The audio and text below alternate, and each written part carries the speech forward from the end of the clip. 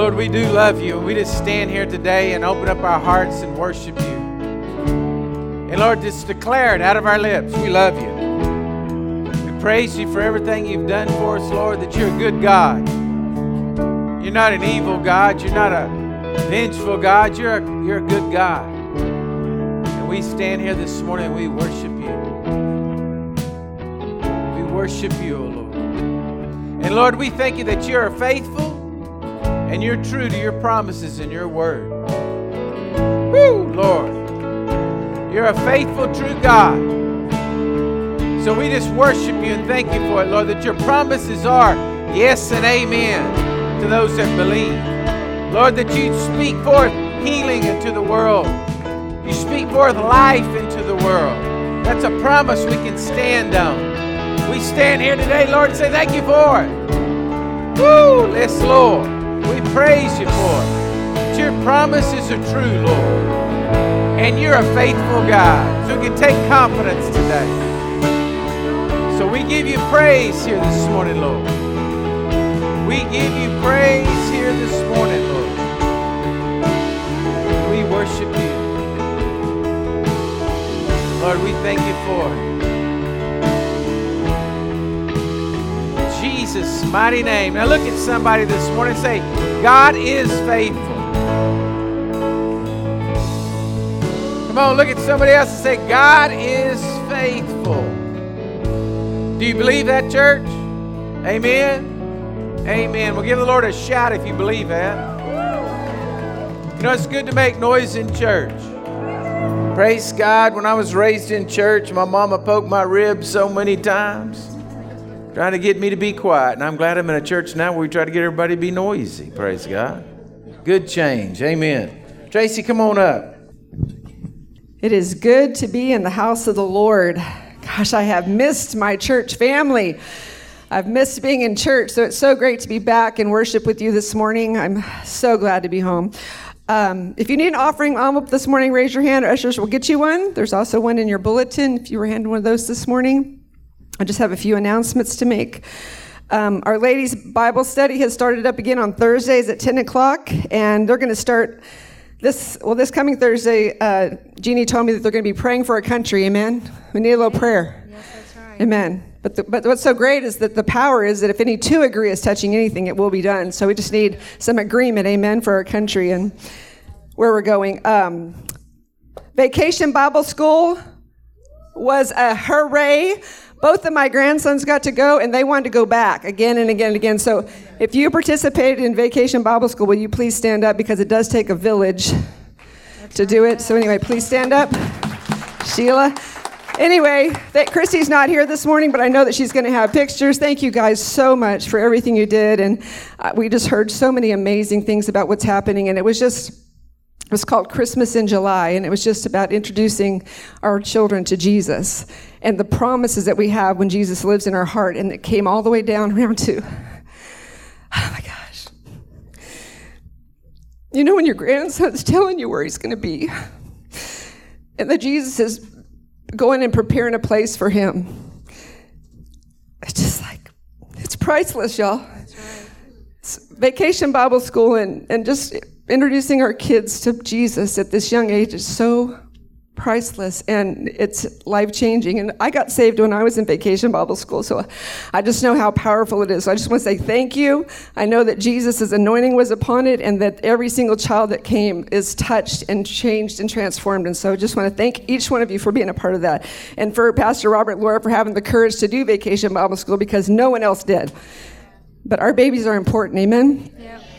Amen. And then Dr. Lex Brown has been teaching on Wednesdays about the 4 pillars of health. And so I just want to encourage you to go and find it on SoundCloud, thewaterhole.net. It's powerful. I can't go into it right now, but you need to listen to it. It's about having ourselves in a state of good health. And he's dealing with stress, which none of you guys deal with stress, I'm sure. You know, it's like I have no idea what you're talking about, Tracy, but stress, diet, exercise, and restorative sleep. And he just is going to be going into more detail of that in this coming Wednesday. I don't know how long he's going to be able to teach, but anyway, it's been really great teaching, and I encourage you to go and listen to those. We listened to it on the way back from Colorado, and I have 3 pages of notes. I'm like, yes. And so Dwayne and I have been talking about 478. Hey, 478. If you don't know what I'm talking about, you need to go listen, okay? That's all I'm going to say. Okay, there you go. It's all about breathing. So Pastor talked about the widow's mite last Sunday. We listened to it again on the way home from Colorado. It's so great to have, TV out there, right? I mean, you can listen to it wherever you are. So we were on our way home from Colorado, and we just pulled up YouTube and listened to it virtually in the car, and it was great. And he talked about the widow's mite, and even as we're worshiping and talking about Jesus' faithfulness to us. He's so faithful. God's faithful all through the Old Testament and the New Testament. He's faithful to us. And he recognized that widow who brought her 2 copper coins. He saw her. And Jesus isn't asking you to bring what you don't have, but will you bring him all that you have? And I thought about the widow in 2 Kings 4 who Elijah went to her and he said, "What do you have?" He didn't ask her for what she didn't have, but he took her little bit of oil, and the anointing came on that little bit of oil, and it produced everything that she had need of and more. And then think about when Jesus was going to feed the 5,000. He didn't say, what are we going to do here? They brought the loaves and fishes, a little boy's lunch. He gave them all. And Jesus fed 5,000 men, not including women and children, because they didn't count them. And there was 12 basketfuls left. He said, gather everything that's left behind. He said that they ate till they were full off of a little boy's lunch. That's our Jesus. That's his anointing on your giving. When you give all that you have, when you're like, Lord, this is what I've got. He's not asking you to give what you don't have. He's asking you to give what you have, and are you willing to give it all? So that's my prayer for you today, is that as you give Jesus your whole. You give him your heart, you give him your soul, and you give him what you have of your finances, because I promise you, he always multiplies what you give. Amen? Father, thank you so much for the opportunity to come in this place and worship. You are faithful. You are so amazing, and I thank you so much for every person that's here. I thank you for every person that's listening. I thank you that your anointing is upon every gift that's being given right now. I thank you for increase, Lord, that as they give, it's multiplied to them 30, 60, 100-fold return. Lord, every need that they have, I thank you that you meet it right now in Jesus' name. Amen.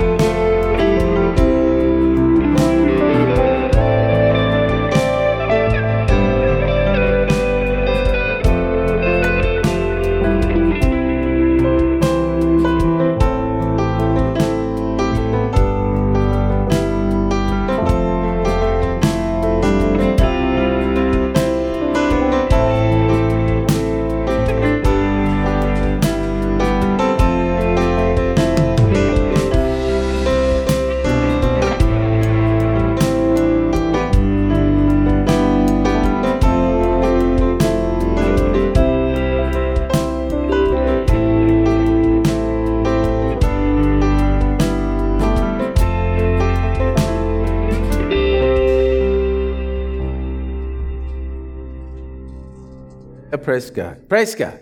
Well, I'm glad y'all are here this morning. Yes, thank everybody for help with VBS. It was great.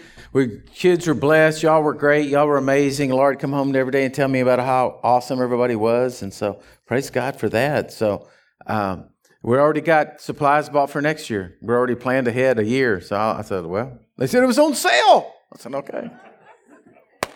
It's on sale. We have to have it. So praise God. So we're ready to roll. So anyway, get your Bibles out and go to the book of Song of Solomon. It's right in there. Go find Proverbs and keep turning. Head towards Matthew. You'll find it. Song of Solomon, chapter 2, verse 15. It's a real familiar passage of scripture here, but I want you to see where it's at so you can tell everybody, oh yeah, I read the Song of Solomon. I have to admit there's a few they're Ecclesiastes and Song of Solomon. Sometimes, like the Song of Solomon, I've tried to study it to understand it because I don't. And so I read it and, it's a little mushy. And maybe that's why I don't understand it, because I'm not mushy. And so anyway, but there's something said here that I just got to show you. Okay, Song of Solomon 2:15. It says, "Catch us the foxes, the little foxes spoil the vines, for our vines have tender grapes."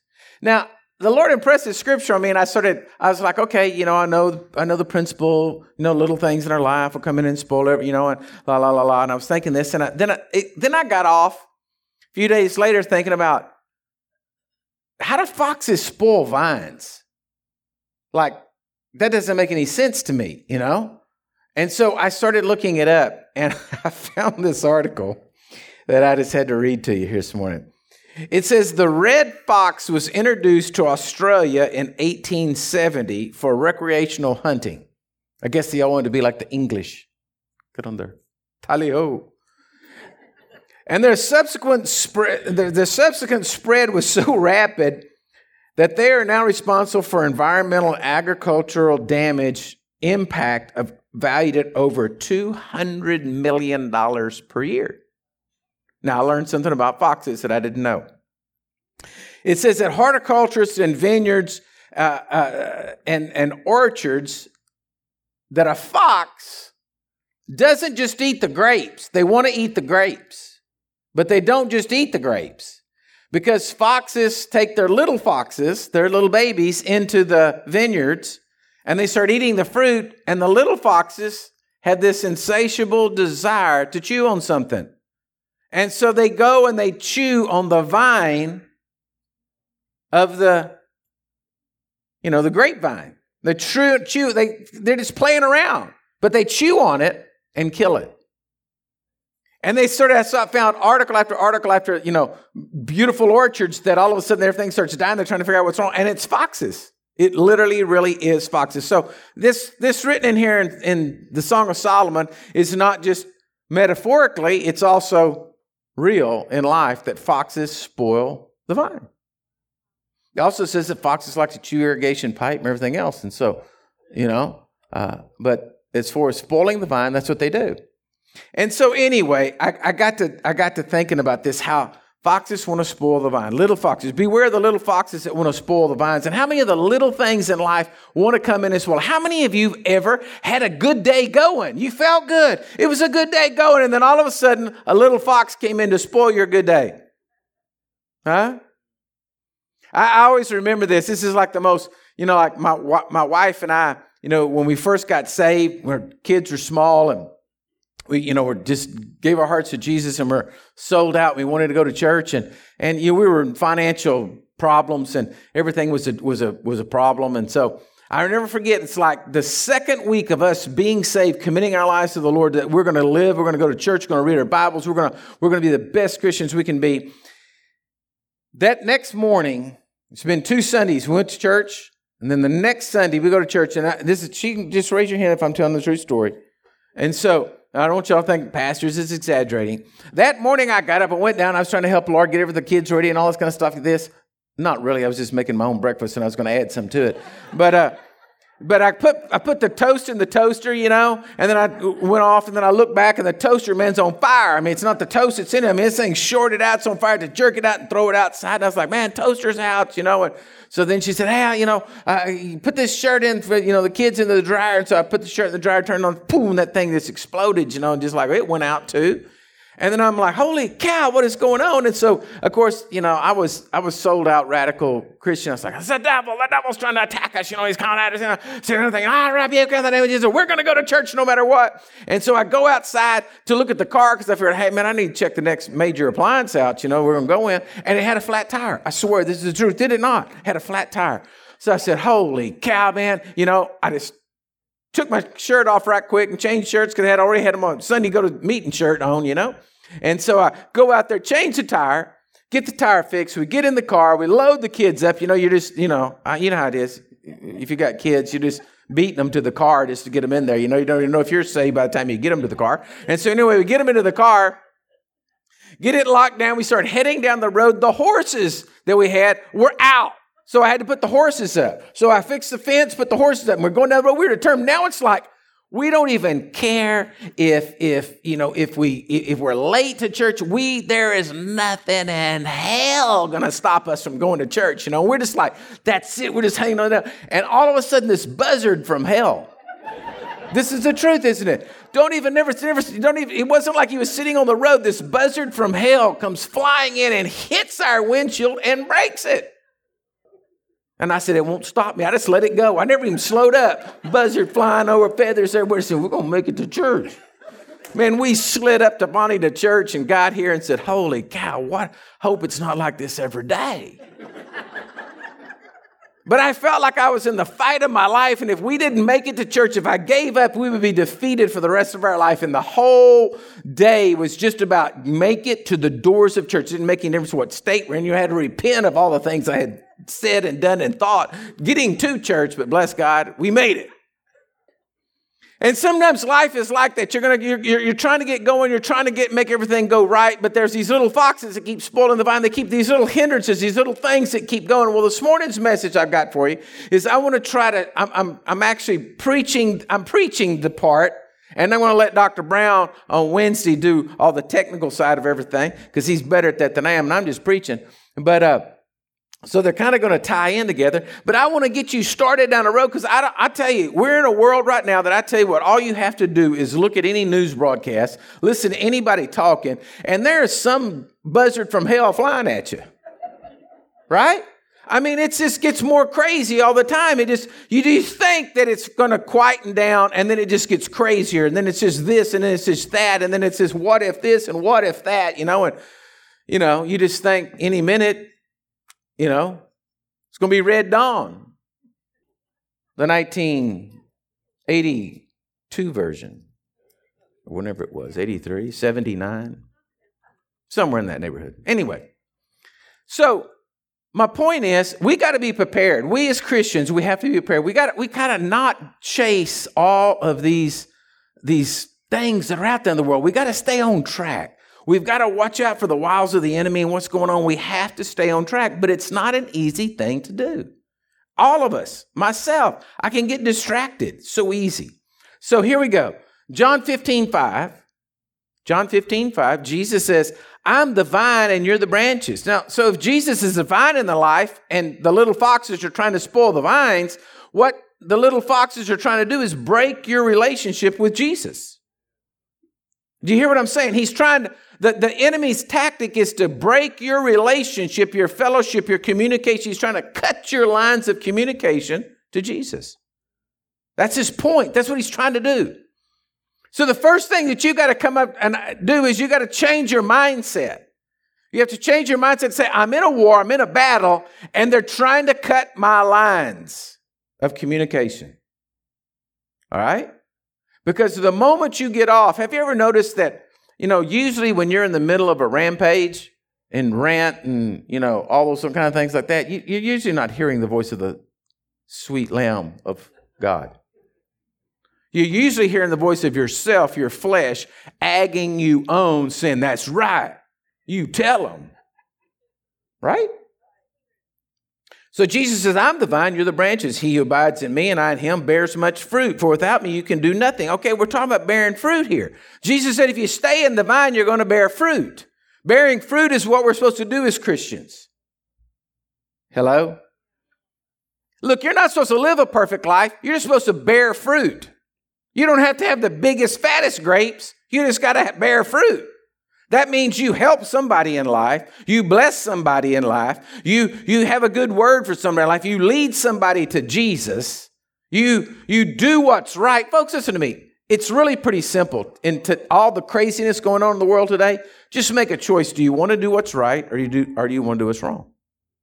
You say, well, no, it's not that easy. Yeah, it is. Just put things in categories of lining up with the word or not lining up with the word.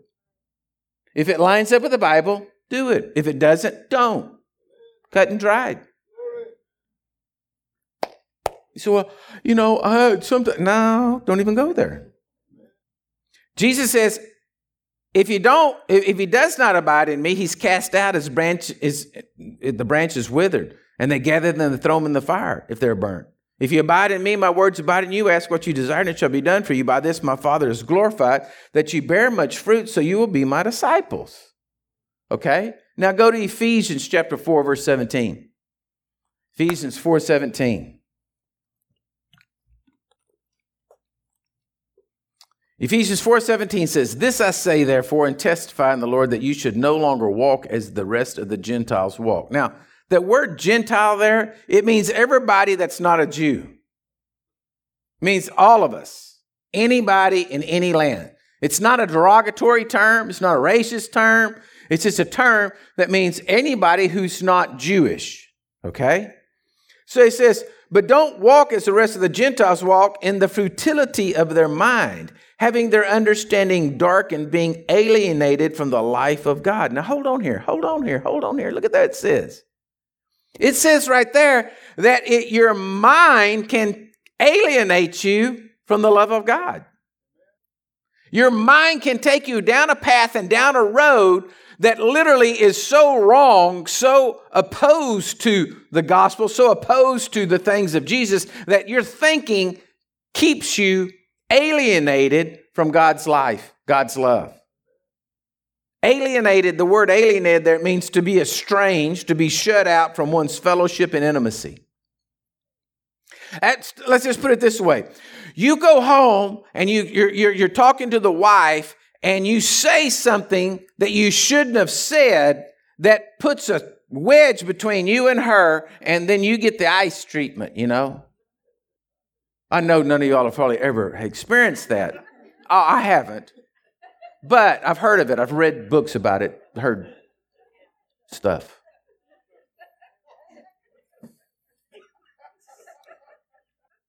Okay? And so you know it. You know there's something wrong. You got the ice treatment, right? Stalactites are forming in the house coming down. You know that you're messed up.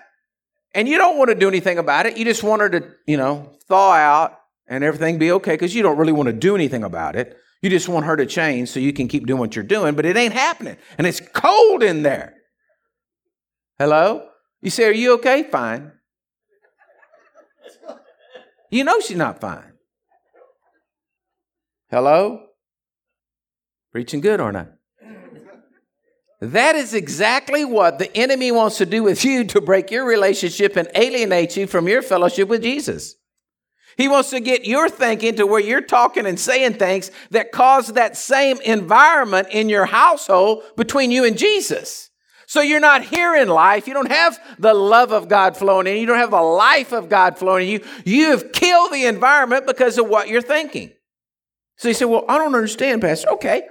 You're sitting around worried, chewing your fingernails off, saying, "Oh my God, I don't know what's going to happen in the future. Oh Lord, what's going to happen here? This is going to, I don't know. This is never going to take place, and I don't know about that, and I'm just worried, Okay, that's one avenue. Another avenue. I tell you what, I can't believe that they said what they said. I saw that look that they gave me, and I tell you what, I ain't going to put up with that. They're going to look like me like that. I am, by God, I ain't putting up with that, and that is just not right. And I'm going to go there, and I'm going to give them a peace of mind. If they say this, I'm going to say that, and then they're going to do this, and I'm going to do that, and then I'm going to do this. And bam! I'm going to hit them. That's another vein of thinking. Okay? Another vein of thinking would be, now, you've gotten off, it's alienating you from the life of God. Now you're over here and say, "Oh, I wish this would happen. I wish he would do this. And I wish he would say that. Why did I ever do this? And why did I do that?" Okay? It's taking you off. These veins of thinking are taking you off and alienating you from the love of God, the life of God coming into you, just like you do between husband and wife. It's taking place in the realms of the Spirit, whether you realize it or not. You've alienated yourself from the life of God. Woo! Because of what you're thinking. Look, it says, because of the ignorance that is in them, because of the blindness of their heart. So in other words, their heart, the person doesn't understand what they're doing. Now, the reason why is because they weren't raised in a spiritual manner. Do you hear what I'm saying? They were raised, he's talking about here, the Gentiles, they were raised in a natural manner. In other words, this is the way you do it. And we learn our behavior from our environment and our parents and, and people around us. And so that's how we respond to situations, because that's the learned behavior. I was thinking of this the other day about, let's just say you never heard of a lion. I'm talking about the roaring, man-eating lion. You never heard of a lion. You didn't know they existed. You didn't know there was such a creature on the face of the earth. You never read a book. You never saw anything that had to do with a lion. Then how could you ever be afraid of a lion? You don't know it exists. Is that right? If you don't know it's out there, you don't have any existence, how could you even make up that there's a lion? I mean, what did you do? Just follow me on this one. You looked at a cat and you said, oh gosh, what if that cat was really big? Look at its teeth. Oh gosh, what if there was like this huge mutant cat that lived in the woods? You see, your imagination could take you to a place, but if you didn't know there was a lion, you could never say, oh, that's just a cat, but there's a lion out there. Do you follow what I'm saying? Your brain can't think of it because you've never seen it. You don't know that it existed. The only way you can do is take what you see and imagine it in a worse state. Oh, we are perfect at doing that, we humans. Us Gentiles, in the futility of our minds, going in there and just creating something that's not there. Can I have an amen? We sit around, the devil shoots a little fiery dart at us, he sticks us with it, and we sit around and create beasts that do not exist because it's all right here in our mind.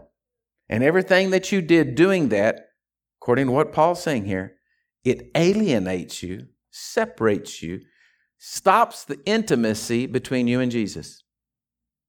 Wow. And it all takes place in your head. So that if it takes place in your head, then does that mean that you could stop it? You can change it? If it created in your head, see, I was watching a documentary the other day, and I didn't even know this, and y'all may think this is, and maybe Dr. Brown can help me out because I didn't look this up, the proper name. But years ago, the enemy kept tormenting me with bad dreams. And I would have a nightmare. And I just would wake up and I'd say, that's not right. I should not have a nightmare. I don't understand. Holy Spirit, will you show me what's going on? Will you teach me how to stop having nightmares? I don't understand. Because I'd have this thing and it would be in times I'd get stressed or whatever and I'd have these nightmares. And it was always kind of the same type reoccurring nightmare. And so then one night I had it and the Holy Spirit came and he started speaking to me while I was in the middle of my dream. It's like I'm having the dream and all of a sudden the dream goes on pause and the Holy Spirit comes and starts speaking to me and says, Robert, this is what you need to do. Now y'all can think I'm crazy if you want, but I want to tell you this baby works and I found out it's scientific.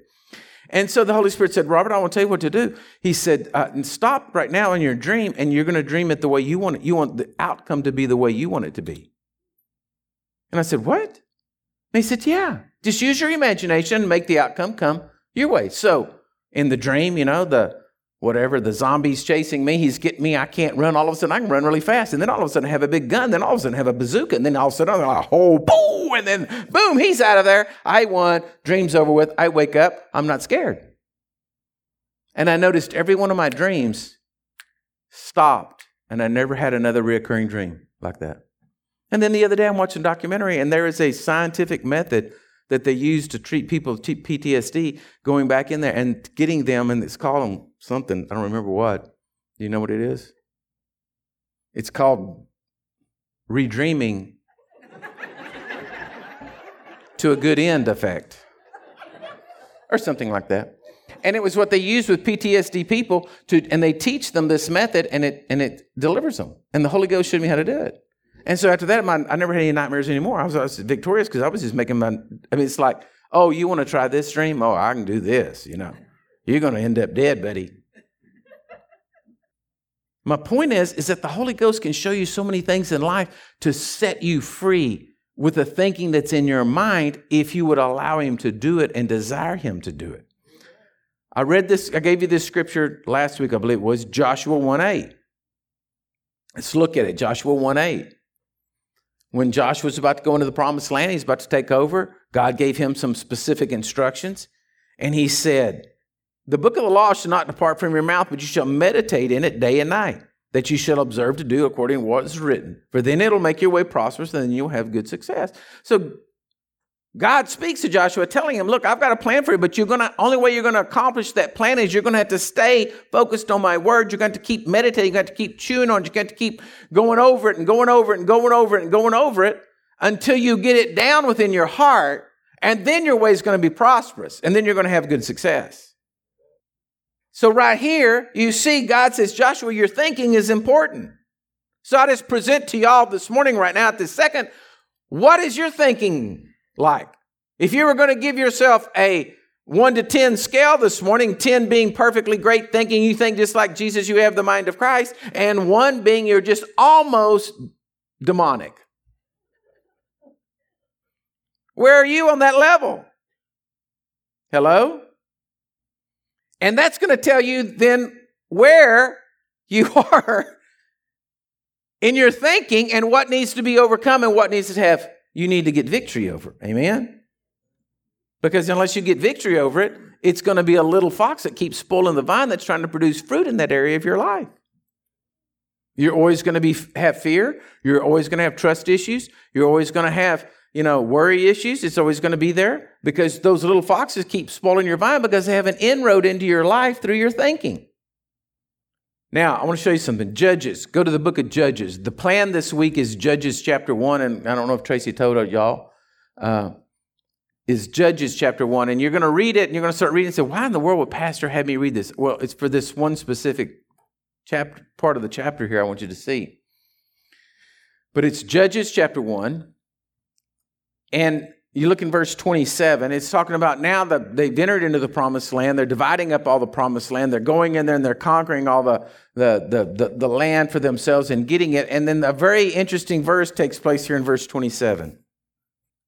They've already told about who's been in there and got their land. And it says, however, Manasseh did not drive out the inhabitants of Beth Shean and the villages of Takron, and the villages are the inhabitants of Dor and its villages, or the inhabitants of whatever that place is and its villages, or the inhabitants of Megiddo and the villages, for the Canaanites were determined to dwell in that land. The Canaanites were determined to dwell in that land. The Canaanites were determined to dwell in that land. And it came to pass that when Israel was strong, that they put the Canaanites under tribute, but did not completely drive them out.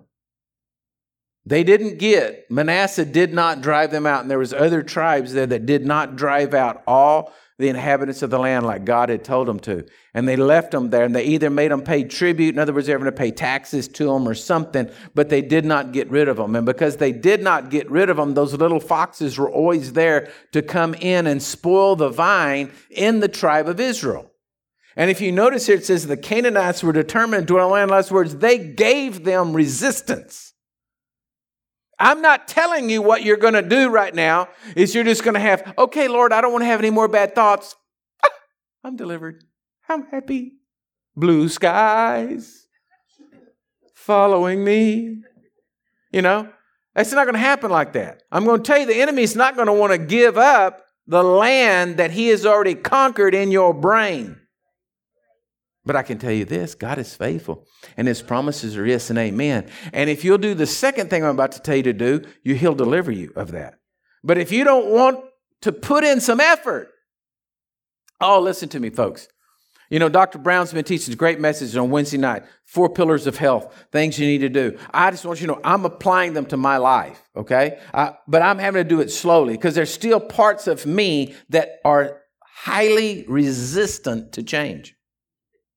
Yesterday, everybody kept forecasting the big rain and hurricane coming in. And so, I went and I got my shorts on to go walk. I sat there and put my tennis shoes on. I was going to go walk. But I'm really down inside of my heart, I was praying that it was going to rain. So I had an excuse. I have to admit it. It's true. And then I told Laura, I'm going to go walk. And she said, okay, I'll go with you. And I was like, oh, darn. There's still something resistant on the inside of me because I don't really want it. But you know what? I told my wife, I said, man, by Christmas, we'll be like the epitome of health. Shining glory. People probably want to put me in GQ magazine or something,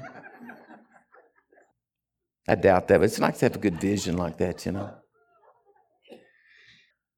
So anywho, point is, it's going to take some there's going to be some resistance to this. You're not just going to walk into it and waltz into it and all of a sudden, because I preach this message, you're just totally delivered. No, you're going to have to determine this is what you want to do. But listen to me, folks, you have to know that it's more productive. Because let me ask you something. Has all the worrying, has all the fighting, has all the stress gotten you anywhere?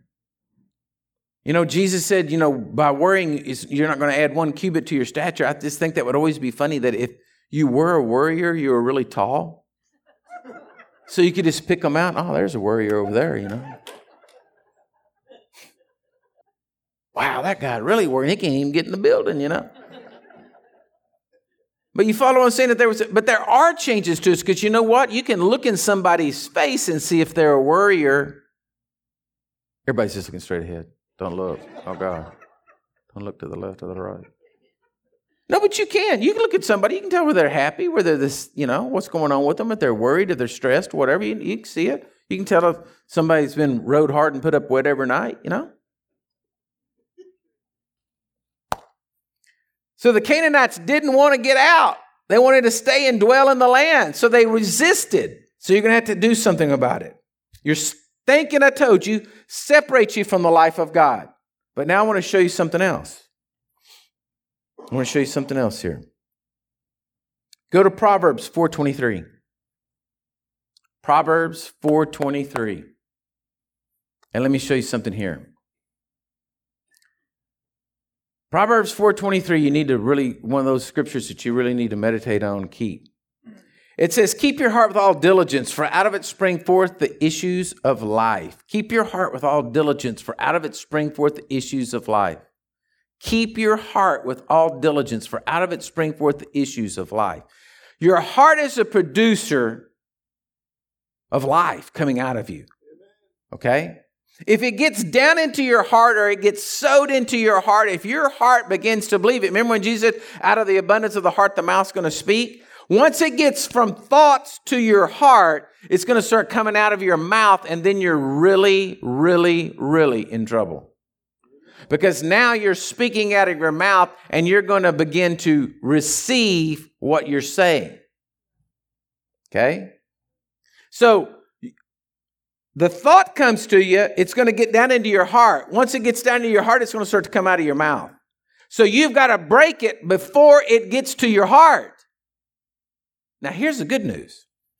Jesus mends broken hearts. The good news is that the power of God can deliver you from a broken heart if you will submit it to Him. He heals broken hearts. He fixes messed up things. He fixes the things when we get discouraged in life. He can do that. He can speak it in a second, in a moment, in a flash. Poof, He can do it. So if you keep your heart right, then the battle's just keeping your thinking straight. Are y'all with me here? Once it gets into your heart, now you got an issue. Because you got to get the power of the Holy Spirit to heal your broken heart. Now He'll do it. I mean, all it takes is you in faith, praying, asking Him to set you free. That's why we have a freedom prayer program around here, because sometimes people can't get through it on their own, and they need somebody else to get in agreement with them so that they can have freedom from the pains and issues that have come in our hearts. That's all it's about. Getting some agreement with you to help you get your heart healed. And we've got testimony after testimony after testimony of people that, once they pray and go through freedom prayer and go through the steps, that all of a sudden, boom, bada bing, heart's healed.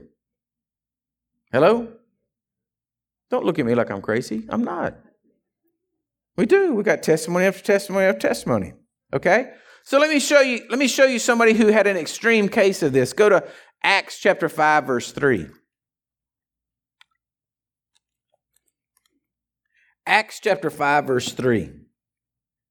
The story of Ananias and Sapphira.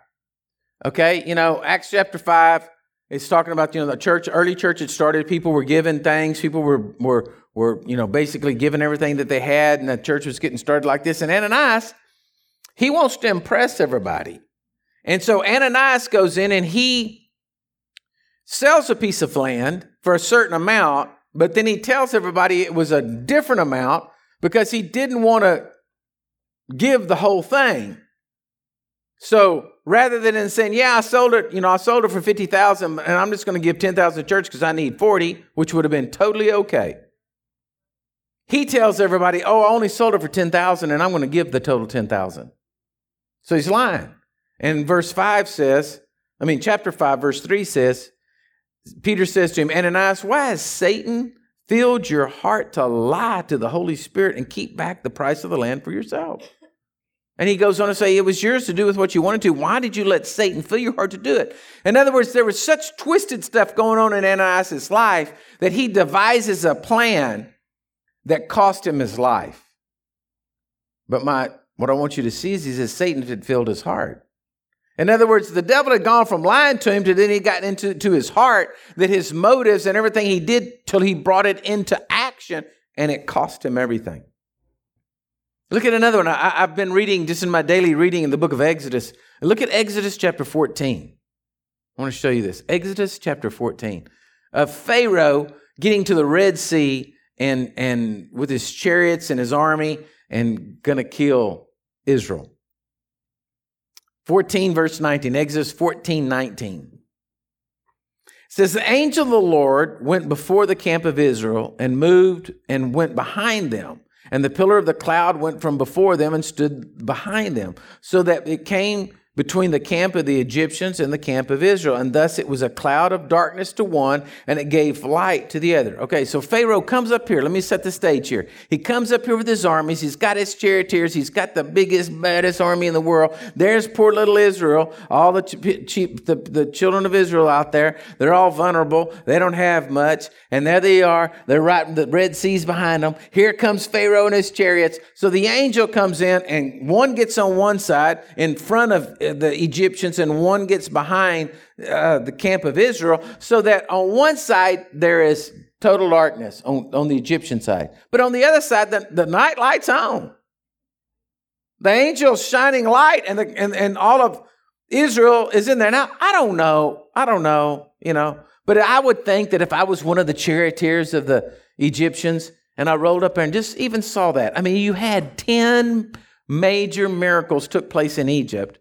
And then now you've got this angel over here causing darkness on you and shining light over on them. I mean, come on. By now, I would have been holding my horse back.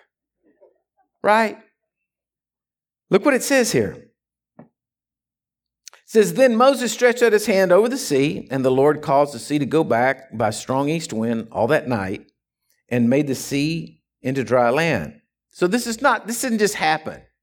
Because it would have been muddy, and God didn't want his people to walk on mud. So not only did he pull the sea back, but the wind blew so that the land was dry. So the children of Israel went to the midst of the sea on dry ground. The waters were a wall to them on their right hand and on their left. And the Egyptians pursued after them. Okay, just stop right there. When I read that, it just hit me. How crazy is Pharaoh? How enraged and crazy has this dude become to have the 10 miracles that took place in Egypt? Now you got an angel making one side dark and the other side light. Then you got the sea pulling back. Then you got the wind blowing and drying it all out. And he says, let's get on, boys. Not the sea is on each side of us. Not, we better not mess with them. It looks like there's a God on their side, right? But he had lost his brain. He lost his mind. He has gotten so enraged with these people beating him that he is charging down into the Red Sea, chasing their chariots and gonna kill them and make them go back home and be slaves. Now, when you read the whole book, and he keeps saying, and when you read in a New King, come on, speak, Robert. King James or a New King James translation, it always says, and God hardened Pharaoh's heart, and it makes it look like God's a bad guy. But it's not that case. You got to understand the way it was written. Okay? Let me ask you this. If you're going to, it happens all the time in Guatemala, they make bricks. They take the mud, they put it out, and they put them in either kilns or they sit out in the sun and then they bake and they make adobe bricks. Is it the sun's fault that the brick became hard? Right? The sun is the sun. The sun is just shining. The sun is doing its job, but because of the composition of what the bricks are made of, when they come in contact with the sun, it becomes hard. Pharaoh's heart was hardened because when he came into the presence of Almighty God, his heart hardened because he would not yield unto who God was. Where what we want to in life is come into the presence of God and our hearts turn to wax. Because if you put wax out in the sun, it's going to melt. And we want to have a heart that comes into the presence of Almighty God. It comes before the face of God and melts our hearts so we can be like Him. That He can take us and form us and mold us into who we want to be. Not like Pharaoh becoming so enraged, so out of your head that it doesn't even make any sense anymore what he's doing. So I want to show you this. And y'all just hang with me. I'm about through. Go to Psalm 16:8. Psalm 16:8. I want to show you how to do it. This is what you do to keep your heart from getting hard. Psalm 16:8. I have set the Lord always before me. Because He is at my right hand, I shall not be moved. Therefore my heart is glad and my glory rejoices. My flesh also will rest in hope. What you have to do is set the Lord before you. Now, how do you do that? How do you set the Lord before you? He's not an idol, not a statue. You can't take out and bring out the Jesus statue and put Him in there and say, oh, I've set the Lord before me. No. He's talking about in everything you do that day. Dr. Brown's been talking about mindfulness, and I love this thing. It's changed my whole way of thinking. That if you're depressed, you're thinking about or dwelling on the past. If you're anxious, you're dwelling on the future. But where we're supposed to be living is right in the now, in this moment, in this day, in the now, because that's really all we can deal with is the now. We can't deal with the future, although you can speak and some other things like that into your future, but you can't change the past. You can repent of the past. You can forgive in the past, but you can't go back and change the past. And so therefore we have to live in the now. Well, how do you set the Lord before you? Well, you have to be in the now and say, Lord, today, this day is yours. It's just like this, folks. I see it like this. If I was one of David's mighty men, okay, in the Old Testament, and I was one of his chief principal killers that were sent out to do his bidding and his job, and I went up to David, I wouldn't walk up to David and say, hey, Dave, how's it going, bud? Everything all right today? You doing all right? No, he's the king. I would probably go up and I would bow my knee to him and say, what do you want me to do for you, sir? Hello? You would go up and you would bow your knee before the king and say, Lord, I'm working for you. Oh, you're the servant. You have the power to chop my head off. So how do you set the Lord before you? That's how you do it. You have to have a moment of every day of your life. You have to stop and you have to say, Jesus, you're Lord of my life. You are the today I want to do your bidding. Help me to stay on track. Holy Ghost, help me today to not get off to the left or the right. Don't let me chase rabbits down the hole. You can talk to Him in casual talk, but the bottom line is He's still God. See, I think sometimes we forget. I have a great relationship with Jesus. All right? I do. I have a very great relationship with Jesus. I talk to Jesus like He's my brother, because He is. Like He's my best friend. But every now and then I know that my brother can whip me. You know, I'm not going to, like if I had a bigger brother, I know that if we got in a fight, you know, he could whip me, right? And so I have respect for my brother, Jesus, right? But I certainly know that my Father, yes, who loves me and will cradle me in His arms and will help me, could also spank me if He needed to. Right? Because He's my Father. Hey, people always think, oh, God's so loving. He's so caring. He'll never do anything wrong. Listen, God doesn't hurt you. He's not trying to kill you and all. Don't take what I'm saying wrong. But go read Isaiah 13. It says, oh, He's coming back. He's coming back. He ain't going to be happy. And everybody that's rejected Him and everybody that says, whatever, He's going to spin this world so hard, it's going to come off of its axis. He's going to take care of this whole thing. The sky's going to roll up, and He is God, and you're going to see He's God, and everybody that doesn't serve Him is going to fall down and say, oh, no, why didn't I serve Him? Hello? He's still Daddy. He's still Big Daddy, and He can still take care of what He needs to do. And if you need to be slapped upside the head, He's well able to do it, but he's going to love you and the whole time try to get you to change. Right?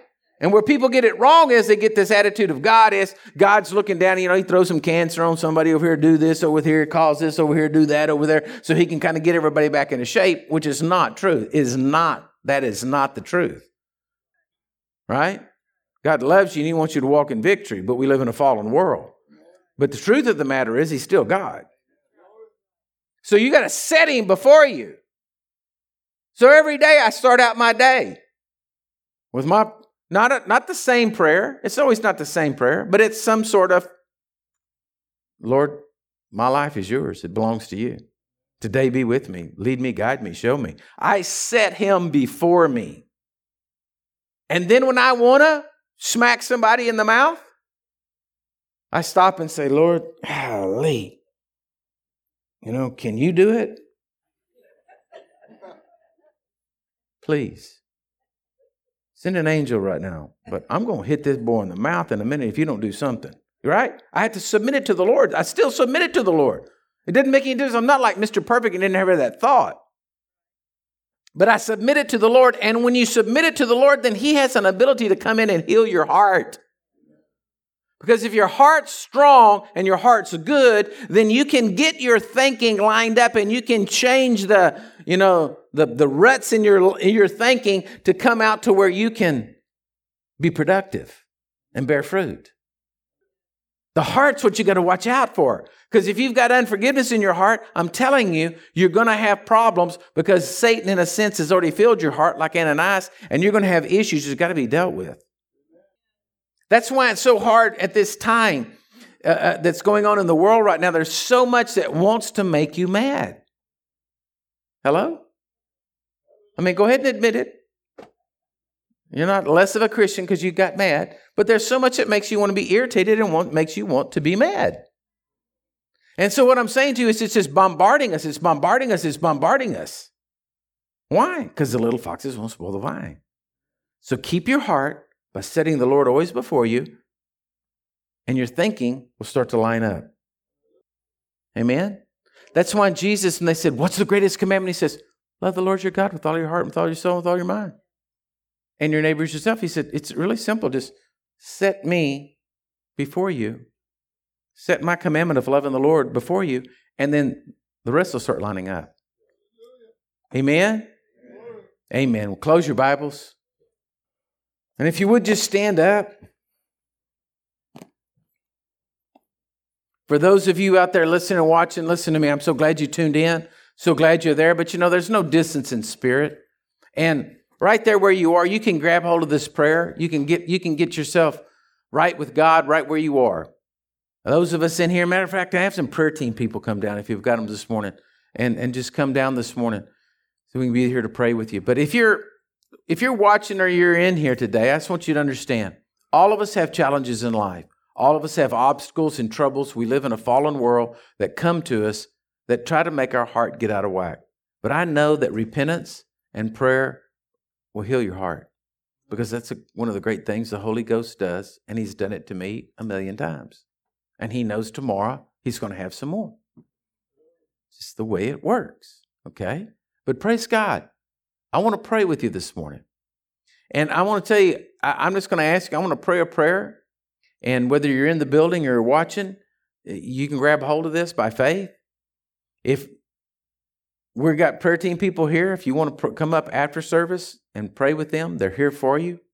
But if you don't know Jesus Christ as your Lord and Savior, listen to me. Today's the day to ask him to come into your life. Holy cow, don't put it off. Do not go out there and at this day and this age of what's going on, because I'm telling you, I believe in my heart, man, we're seeing some end time things, and I believe that, man, we're getting close to a time when Jesus is going to come back. I don't believe you need to put it off. I need to believe that you need to be right with God. So I'm asking you today, if you're out there and you don't know Jesus Christ as your Lord and Savior, well, the Bible says you can pray. You can ask him to come into your life. All you have to do is, by faith, confess with your mouth and believe in your heart that Jesus Christ is the Lord and Savior of this world. And he'll come into your life and he'll touch you right there. If you're in the building, you can pray with one of them afterwards, but I want to generally pray over everybody right now. Father, I just declare right now in Jesus' name that we hear your word today to us. We want you set before us, Lord. We honor you and we worship you. We bow our knee to you, Lord. And thank you that, Jesus, you came to this world. Thank you that you gave us a way to get in. And Lord, I just declare right now that, Lord, that you watch over us and that you keep our hearts from getting hard. Lord, we repent where we've hardened our hearts. We repent, Lord God, right now from where we have let the enemy come in and sell us a line of lies. Lord, where we've gotten unforgiveness in our heart or anything else. And right now we repent, Lord. And we ask you to forgive us. We ask you to wash us and cleanse our hearts, to make us pure and white as snow, Lord God, to just deliver us from all the things that sin has done to us, because we want to serve you. And Lord, we bow our knees and set our heart for you. So Lord, I thank you today that the people have ears to hear. And I declare, Lord God, that today you do miracles and signs and wonders in everybody's life. Holy Spirit, you show us what needs to be done. You take care of it, and you bring us into a new place with you. So Lord, bless them now. Bless them as we go. Let this be a great week, Lord, of your hand upon each and every one of us. In Jesus' mighty name. Amen and amen. God bless you, church. We're here up front to pray for you if you need it.